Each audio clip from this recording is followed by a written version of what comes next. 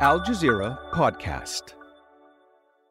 Palestinians in Gaza suffer a humanitarian catastrophe, bombed and besieged by Israel, with nothing allowed in and no way out. The UN is blocked on the ground, and the Security Council is polarised and paralysed by veto. What role can the UN play in Gaza? I'm James Bays, and you're listening to the Inside Story podcast, where we dissect, analyse and help define major global stories. So let's bring in our panel of guests to discuss all of this. In Geneva, Mukesh Kapila, a professor at the University of Manchester in the UK and a former UN humanitarian coordinator. In Alexandria, in the US state of Virginia, is Yousef Munayyer, the head of the Palestine and Israel programme at the Arab Centre, Washington, D.C.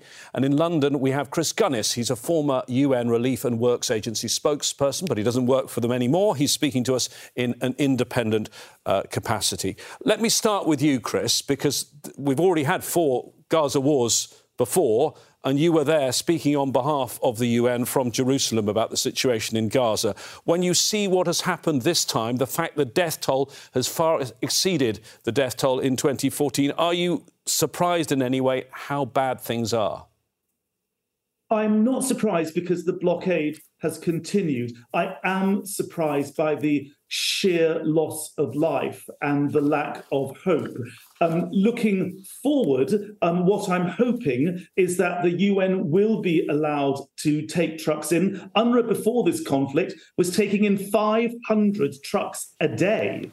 So, that's the level we've got it up to. 1.1 million people in Gaza are dependent on UNRWA for food. So apart from getting in 500 trucks a day, there's got to be a ceasefire for that. Already 13 UNRWA workers have been killed. Already 13 schools have been hit. Now we hear the latest report from UNRWA, 500,000 people in UNRWA schools. Health clinics have been hit as well. So we need a proper ceasefire. And we need to look at the UNRWA buildings. UNRWA has 11 food distribution centres across the Gaza Strip. If they're going to get in huge amounts of food, obviously those warehouses, there may be structural damage after this intense Israeli bombardment. And there's got to be a ceasefire so that people can come and collect the food. So a massive logistical and I dare say political operation in order to get this ceasefire going. So a huge amount of work. I believe that UNRWA, 13,000 of my former colleagues are there. They've stood by the people of Gaza in their most desperate hour of need in the last 4 wars. They will continue to do that. But make no mistake,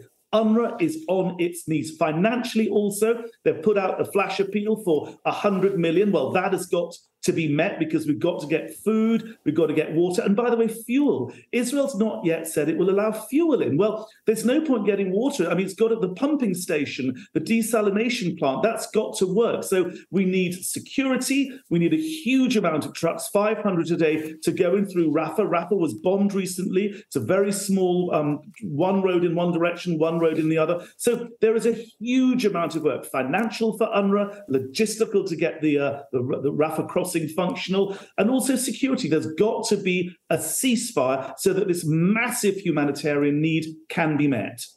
Mukesh, we know that there's been work going on trying to arrange some sort of aid going into Gaza for well over a week now. And finally, President Biden, it seemed, got some progress. But as Chris said, hundreds of trucks before the war used to go into Gaza. And initially, the deal is just for 20 trucks. You were a former humanitarian coordinator for the UN and resident coordinator in Sudan. How on earth, if you were in the job now in Gaza, how on earth would you prioritise what to send if you've only got 20 trucks? Well, I think the 20 trucks, I hope, are just symbolic to test the route and to build confidence. And I hope from 20 it'll grow to 2,000 or even more. Having said that, I think there has to be prioritization. Obviously, food and water and healthcare dominates as elsewhere. But at the same time, as I think just been said, it is not just to send in relief trucks. There has to be enough peace, enough truce, so that people can get it and can actually benefit from it.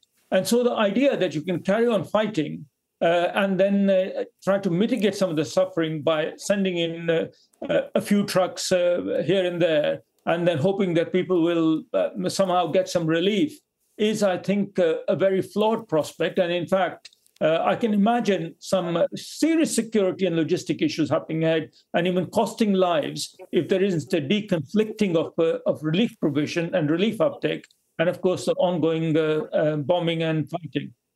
Yousef, what we're hearing, though, from the Israeli military is, yes, Netanyahu is letting some aid in, but there's no suggestion that they're stopping their military operation. The bombardment has been continuing, including around Rafah in recent hours, and there's no suggestion that they're not going to go to the next stage, the ground offensive.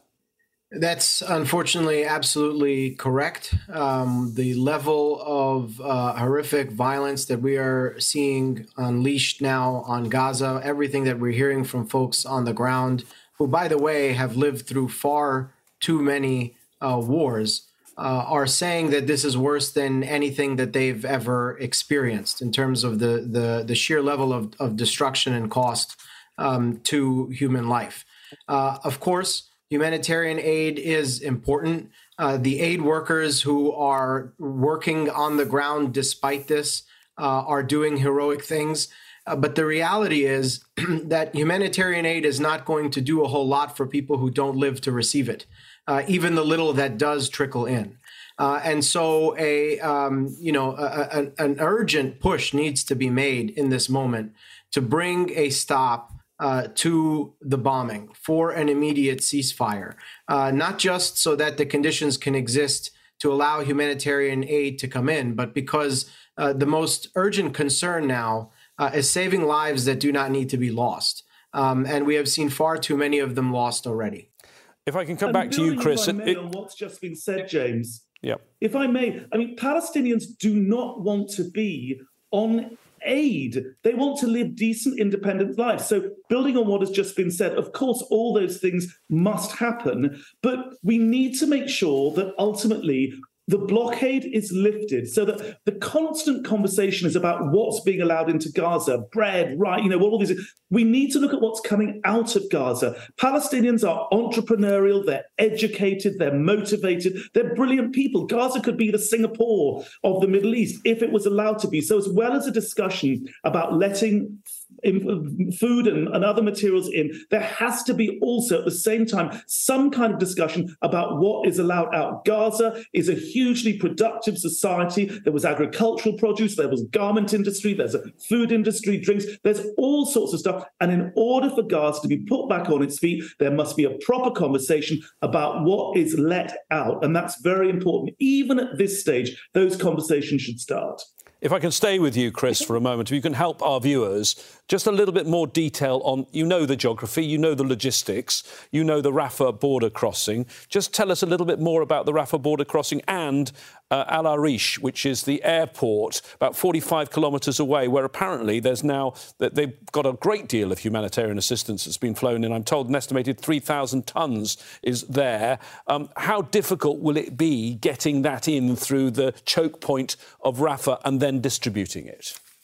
Well, I've been through the Rafah crossing with Desmond Tutu, as it happens, on his mission many years ago. And it's a single lane road in one direction, at least it used to be, coming out, and a single lane going north, going into Gaza. And it was bombed by the Israelis. So it very, very rapidly has got to be repaired. Al Arish is nearby, and you can get from Al Arish to Rafah very, very quickly. But can I say also, James, that when we had from the Israelis many years ago this security narrative that if we let stuff in or we let stuff out, there's going to be weapons and bombs, the European Union and others built the Kerem Shalom crossing point. It is a huge industrial-scale transshipment point of the sort you get in a port with dozens of lanes for trucks and container lorries. And that was built in a way which was apparently seeing to Israel's legitimate security concerns. Now, I don't know what state it's in now, but the very purpose of Kerem Shalom was precisely what we are discussing now. And that is to get in industrial scale levels of products so that 1.1 and more million people can have the food and the water and the medicine and the fuel and all the things that are a society needs. So yes, if Rafah is the only game in town, sure, it has to be used. You've got Al Arish nearby, things can be brought in. But ultimately, the world created this thing called the Kerem Shalom crossing point, and it should be opened up immediately, because only Kerem Shalom in its present form will allow in the vast levels of assistance and other materials that are needed. Yousef, when it comes to the things that are needed, the needs of the people, the desperate needs of the people of Gaza, Chris just mentioned fuel. Tell us how important fuel is. I mean, for pumping water, desalination plants, but probably most importantly for the hospitals in Gaza. Yeah, it's hard for people to really wrap their heads around what life in Gaza is like. The lack of electricity has been, a constant condition in the Gaza Strip now for years.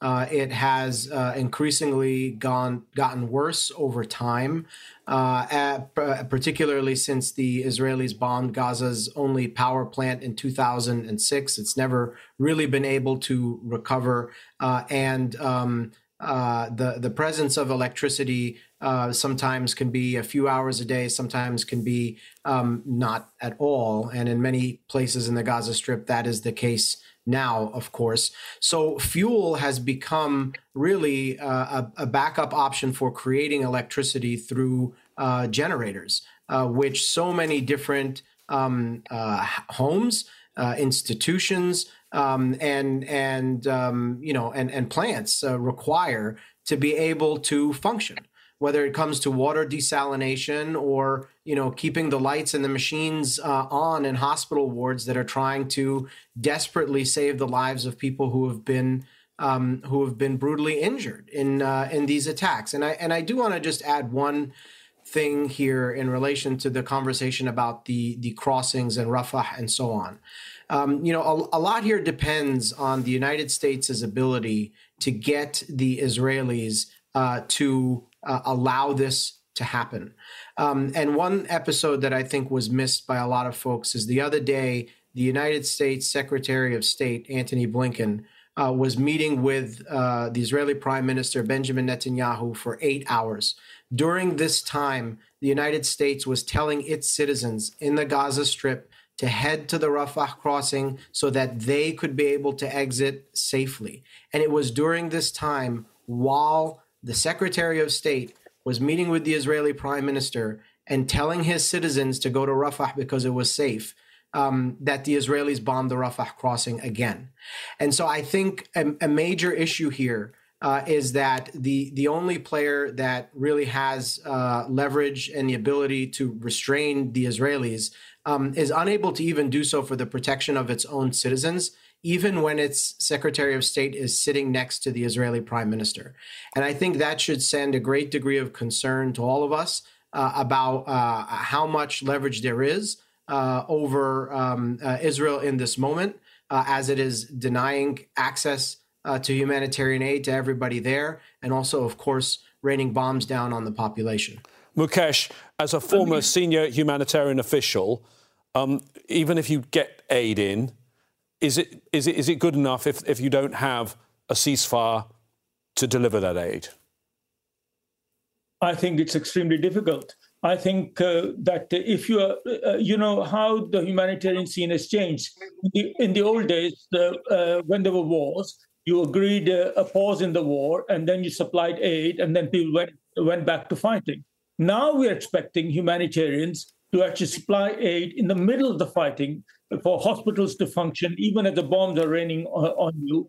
And I think this is not a tenable situation. In fact, probably more people are being placed at risk, not just aid workers who lose their lives, but also people who are coming to that.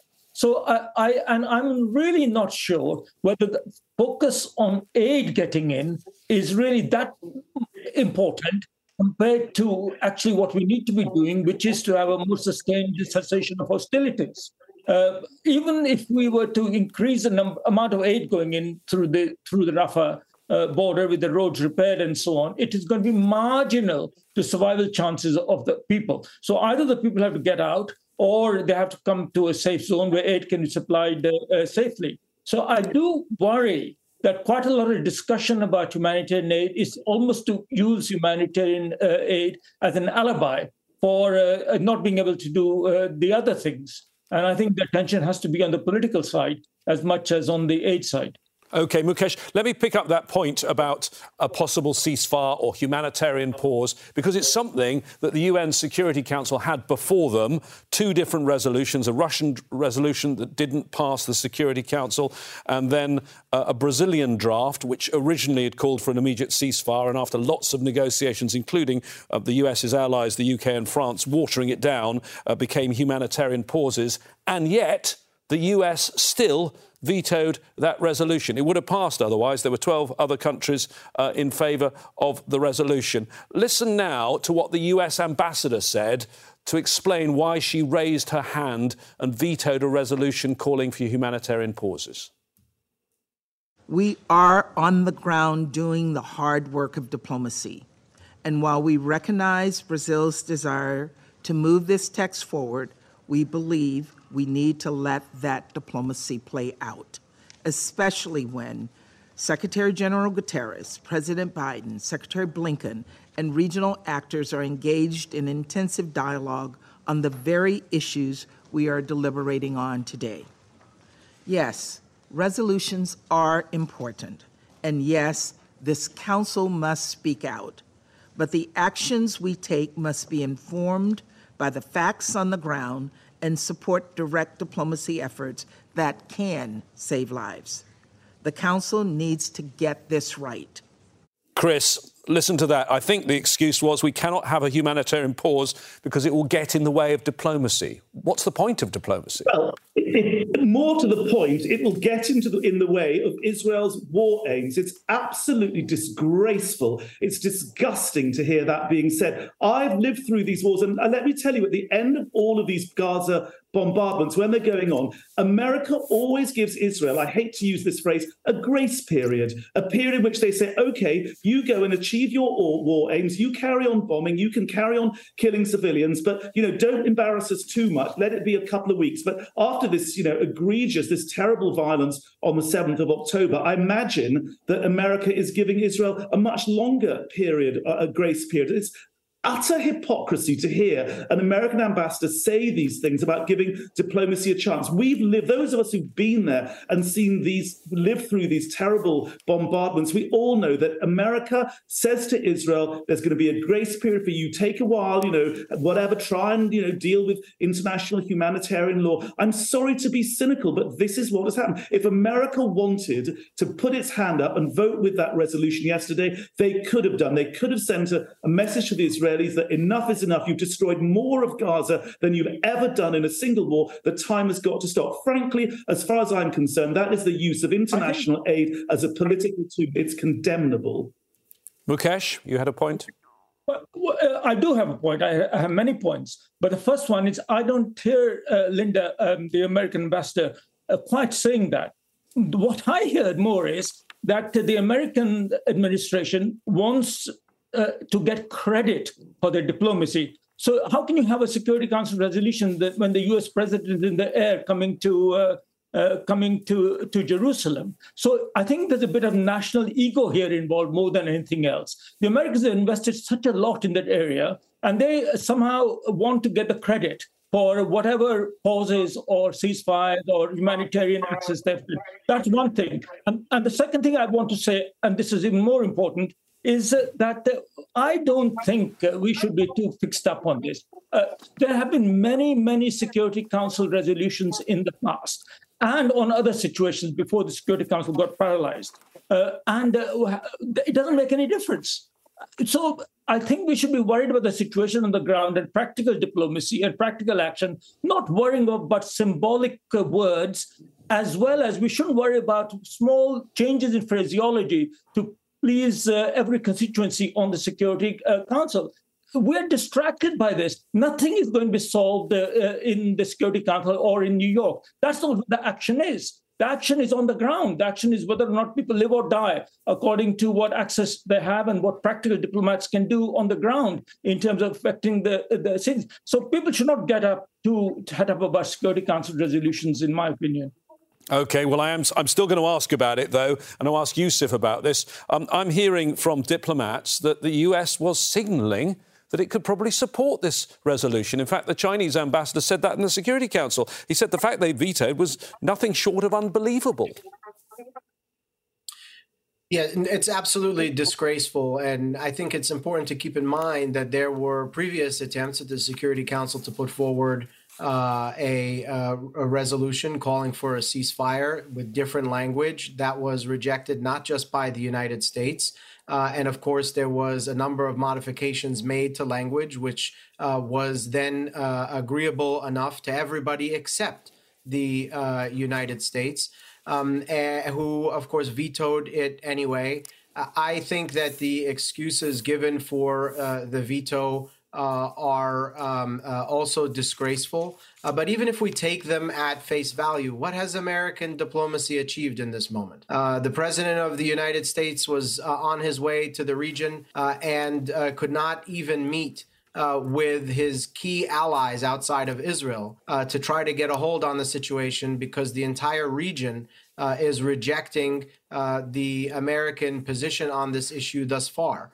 Every moment that goes by, the United States is continuing to lose control over the ability to not just control the situation on the ground in Gaza, but to control the situation throughout an entire region which is on the brink of regional war, which might bring the United States into direct confrontation with states in the Middle East again.